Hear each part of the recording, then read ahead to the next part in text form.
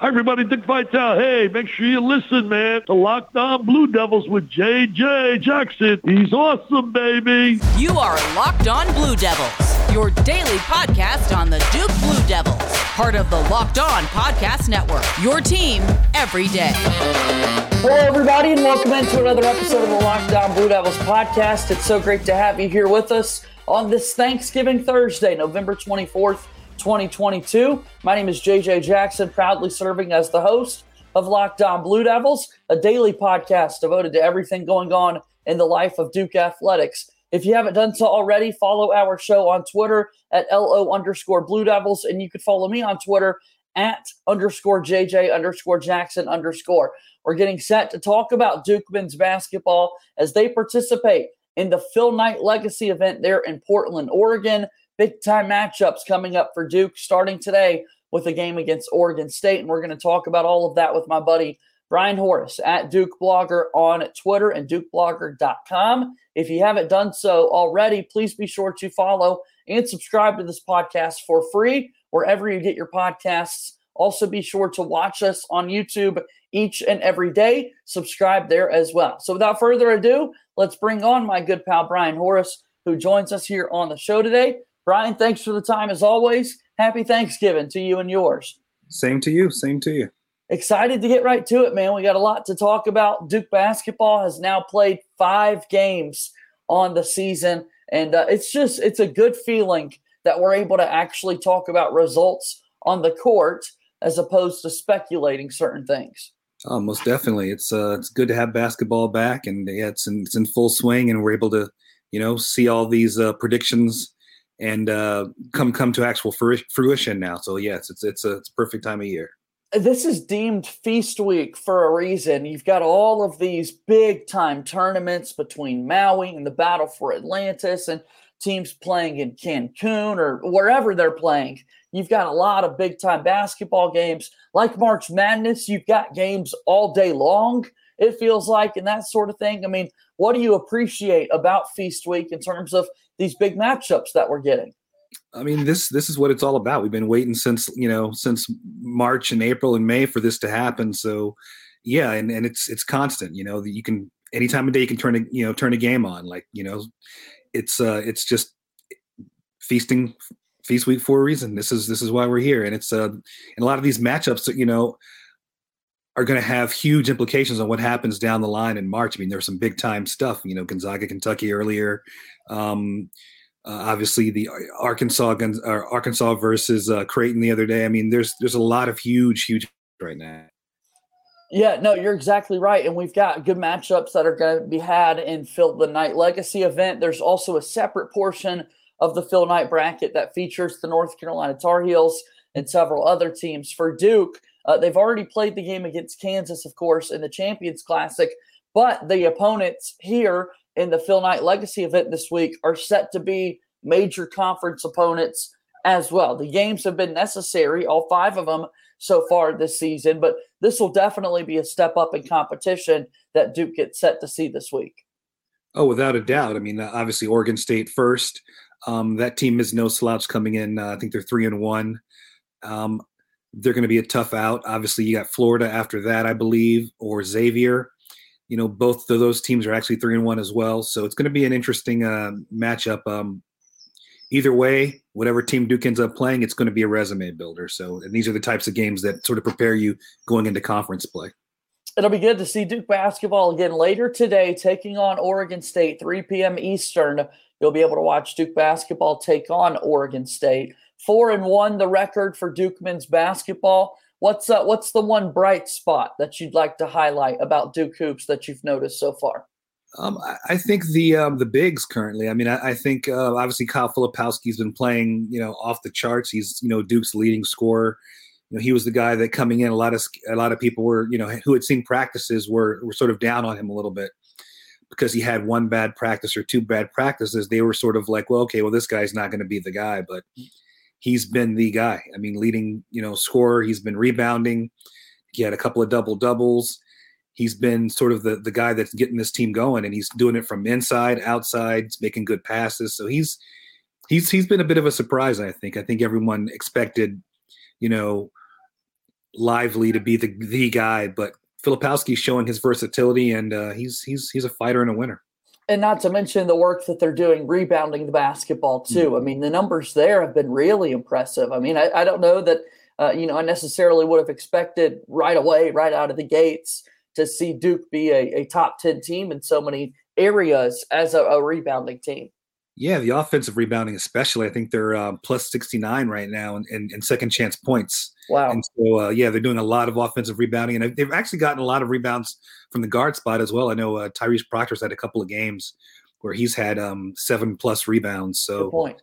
They're getting some rebounds from different areas, not just, their bigs. So that's a huge thing for them. Let's continue to talk about Duke men's basketball and other bright things that we're noticing after we take our first time out here on today's episode of Locked On Blue Devils. Locked On Blue Devils here today is brought to you by our friends over at BetOnline. BetOnline is your number one source for sports betting information, stats, news, and analysis. Find the latest odds and trends for every professional and amateur league out there, from football to basketball to soccer and esports. We've got it all at betonline.net. And if you love sports podcasts, you can find those at BetOnline as well. We're always the fastest and easiest way to get your betting fix. Head to the website today or use your mobile device to learn more. BetOnline, where the game starts. Continuing to move forward here on today's episode of Locked On Blue Devils, my name is JJ Jackson, alongside my buddy Brian Horace at Duke Blogger on Twitter and DukeBlogger.com. If people have never been to DukeBlogger.com, Brian, tell us a little bit about it. I try to, put out all of the latest information regarding whether it be recruiting, game recaps, game previews. Preview should be out for today's game, and anything Duke related, come on by. Absolutely, that's what we like to see as Duke gets set to take on Oregon State a little bit later today. We've been talking about the great rebounding efforts that Duke has had this season, and it starts a lot with those bigs. And Kyle Filipowski, Derek Lively II, of course, working his way back from injury, and great rebounding efforts so far from Tyrese Proctor. The bright spot that I always like to highlight so far this year, Brian, has been the defensive effort as well. I mean, I've just been so amazed that you factor in all of the new faces, the new players playing together for the first time. And, man, it feels like they've been playing together for years at this point with the communication and how effective they've been on the defensive end. I think so. I think a lot of that is John Shire and Emil Jefferson also. I think they've made defense a priority this season, and part of that is communication. And I think a lot of the guys that they recruited that came in, especially Lively, who is a very, very good communicator on defense, I think a lot of that is why he's at Duke. A lot of people assume that, well, he's just going to be a 20-point scorer, and that's what he's here for. But anyone that watched him in high school knows that his bread and butter was always his defense. And I think, for him especially, his ability to communicate, put guys in the right spots, be a defensive anchor, I think that is huge for Duke this season. Without a doubt. I mean, it's just so impressive that you've got all of these players wanting to give that effort on the defensive end of the floor, and you've got so many guys factoring in, and that defense does take energy, and it's not the fun thing to do, and oftentimes we forget to talk about it when it's going so well, and it feels like it's like the offensive line in football. You're only noticing it if things aren't going so well, so giving praise to the defense for the job that they've done. Exactly. I also think Shire's done a good job of scheduling games that test his defense, that put them in situations that they may not, normally have been in, like the Bellarmine game, for instance. A team that cuts a lot, that eats into their shot clock a lot. And I think that game in particular, this group grew up a little bit. I think they learned that, okay, we have to keep our heads on the swivel. We have to be aware of what's going on around us. It isn't just my man I have to look for. I have to be aware of who's cutting, who's setting screens, all that stuff. So I think some of it is scheduling, and some of it is just this team is locked in right now. So we talk about some more individual performances for Duke through 5 games. Big tournament coming up this weekend, and we'll get to see a lot of these guys in action, because when you've got 3 games in 4 days, you're going to want to be as fresh as possible going into the weekend here. And so for Duke men's hoops, Brian, a bright spot so far this year has been the play of sophomore Jalen Blake. So we knew Jeremy Roach would be coming back and the production that we could get out of Roach. But tell me about Jalen Blake's and why did people not see this level of play coming from him? Yeah, I think he's had a huge jump. I think one of the reasons why people didn't see it coming was because of how he ended his high school career. Obviously, with COVID, he lost a lot of time, a lot of development time. So I think having a year in the program, the behind-the-scenes work that he did, and the work he did over the summer, working on his shot, going and playing overseas, I think a lot of that's sort of, coming into play right now. He's shooting the ball better. I think he's 50% from three right now. He's, he's got the physical attributes. He's got the long arms. He's very good at finishing around the rim. He's, a pesky on defense. He's probably close to being the steals leader, if not the steals leader on this team. I believe it's he and Proctor. So, there's a lot that's gone into him being where he is. But I think this also goes back to Shire's recruiting and sort of noticing this diamond in the rough in Blake's that wasn't a real, highly recruited guy. But I think the vision of Shire to know that this guy had it was pretty impressive. Without a doubt, and I'm really excited to see him take the jump that he's had. It was last Friday he had the big steal and kind of breakaway jam there in Cameron Indoor and got people on their feet in the midst of a 18-2 run that Duke had in that game against Delaware. I mean, a lot of really nice plays made by Jalen Blakes. The other returner for Duke this season was their captain and Jeremy Roach. The efficiency numbers haven't been the absolute best so far this year for Roach, but 10 points and 5 assists the other night. I think if Duke could get in spots where you're seeing higher assist numbers from Jeremy Roach, that the play for everybody around him will start to pick up as well. I couldn't agree more. I think a lot of that's just having to adjust to a brand new cast of characters. Okay. And also having to adjust each night because Duke has been trying to phase in, obviously Lively will be back for, I think, his third game.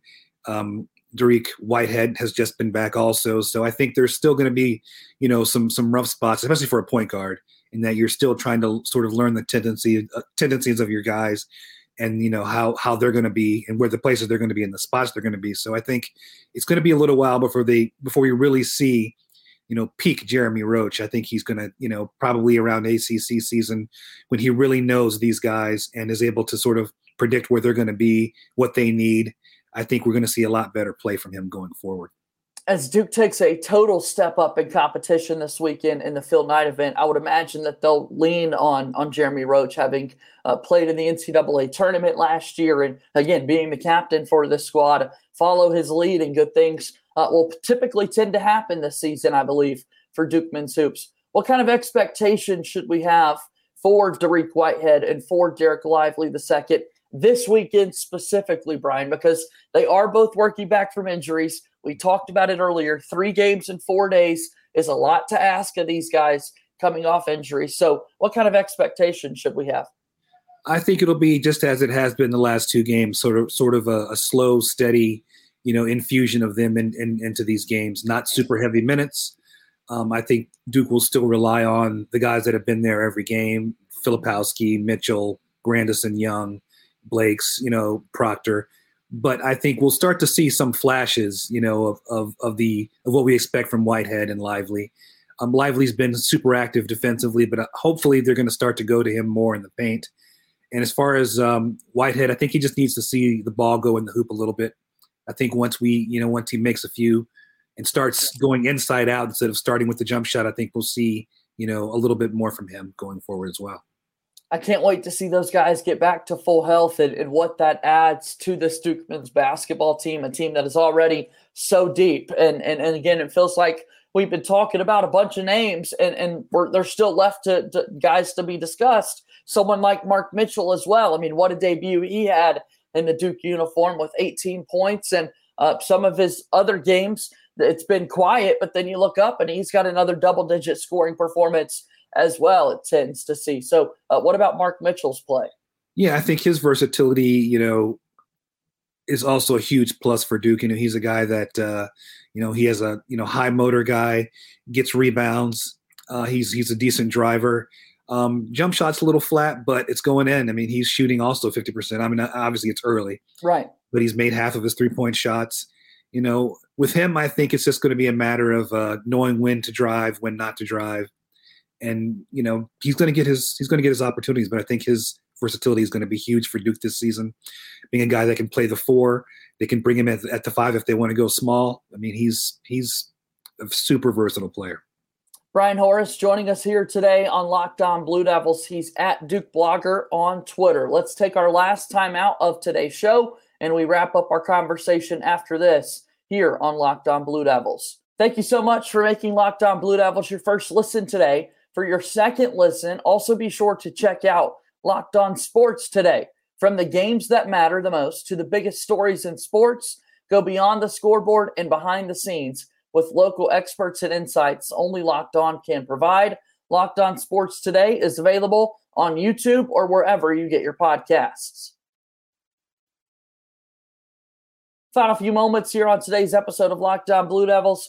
JJ Jackson alongside my buddy Brian Horace as we get set to talk about the Phil Knight Legacy Invite that Duke is going to be participating in this weekend. And then also, Brian, it's rivalry weekend in college football, the last week of the regular season. Duke's taking on Wake Forest. Of course, we've got Ohio State, Michigan, Auburn and Alabama in the Iron Bowl, USC Notre Dame, NFL action back this weekend. The World Cup is taking place this year at this time. I mean, my, oh my, it's hard to keep up with everything going on.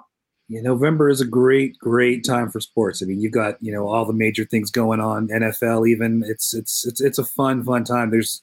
If you're a sports fan, this is it. Like eating and watching sports. Yeah. It's all there. No doubt. Well, we got Thanksgiving food to enjoy today, as well as Duke basketball as they get set to take on Oregon State, a team that has been in the NCAA tournament in the past few years, and a squad that Duke's going to be tested again. An opponent out of the Pac-12.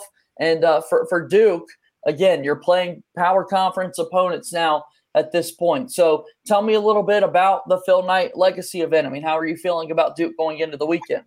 I'm feeling pretty good.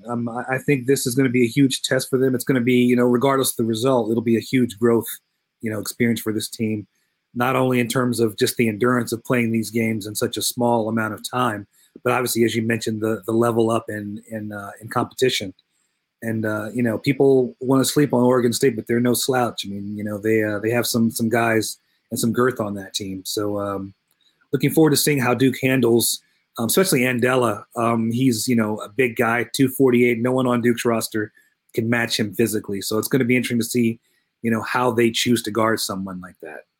Yeah, big on the interior. Those guys are going to have to step up. We've seen Filipowski be so active in the post, and the defense has worked itself out so far early in the year, and hopefully that's the case again today for Duke. And then this game is paired with Florida and Xavier, meaning the winner plays the winner of that one, and the loser plays the loser of that game. Again, another matchup where, look, you've got big competition that's possible for Duke, and then a day off on Saturday, and then on Sunday, you're right back in action. And on the other half of this bracket in particular, Gonzaga could possibly be looming for the Duke Blue Devils. And we have been treated with some absolute dynamic Duke and Gonzaga games over the last few seasons. Oh, without a doubt. And I think Drew Timme's been there for about 16 years. And I think there's a statue of him outside the arena. But it's going to be, if Duke can get to that game and get a shot at Gonzaga, that's going to be a huge one for them, because that Gonzaga team is legit. I mean, Timme is their leader, but they've got a lot of guys on that team that can put the ball in the basket and play really good defense as well. Brian Horace here with us on Locked On Blue Devils. If there's one area that you really want to see Duke improve, or that could be worrisome going into a week like this, what would it be? I want to see them limit their turnovers. I still think they're turning the ball over a little more than I'd like to see. Some of them forced, some of them unforced. I think, some of that, again, it's just, freshmen are going to freshmen. Yeah. But I'd like to see them sort of limit those turnovers. And if they can do that, then I think this game will be I don't want to say cakewalk, but I think it'll be a lot easier for them if they don't shoot themselves in the foot by turning the ball over. That's what I was going to ask. I mean, is this a product of being such a young team, of learning how to play with one another, the chemistry that's involved. We're praising it on the defensive end of the floor, but offense is just as important of a factor. You got to put the ball in the bucket and that sort of thing. Or this early in the year, I guess it has been a variety of a couple of different things. Yeah, it's a perfect storm right now. Obviously, you have 11 newcomers on the team. You have 2 guys that are trying to work themselves back into a lineup that played 3 or 4 games without them. So I think it's just those 2 things, combined that are, causing a little bit of not friction, but a little bit of mistake proneness, I'd say. So I think once they learn to play with each other a little more, I think those things will work themselves out. I think the team that comes out of this tournament will be a different team than the one that goes in. Brian Horace joining us here today on Locked On Blue Devils. The time is always greatly appreciated. I love our chats. And again, DukeBlogger.com is absolutely a must-stop for all Duke fans out there. Great previews and recaps. I love reading what you've got to say after the games. Brian, there was a clever pun that you made in regards to the Blue Hens mascot in the Delaware game I was reading the other day. And so I really want people to go out and check out your website, my friend. Appreciate it. So tell me a little bit about Twitter as well. Where can folks find you there? Yeah, at Duke Blogger. Stop in, chat. I'm there anytime. Always wanting to interact with people, talk about the games, talk about the matchups, talk about whatever we want, Duke basketball or college basketball in general. Love it. Thanks so much, Brian, for the time. Enjoy Thanksgiving. Enjoy these basketball games, and we'll talk again soon, okay? All right, you take care. That's Brian Horace joining us on today's episode of Locked On Blue Devils, and that's going to bring our show to a close. What a great conversation that was as Duke basketball gets set to participate in the Phil Knight Legacy event there in Portland, Oregon. It's time to wrap up our show here today. Coming up tomorrow, a Duke football conversation as the Blue Devils get set for the regular season finale against Wake Forest. That's going to do it for today's show. As always, go Duke. I'll talk to you tomorrow. My name is JJ Jackson. Thank you and good day.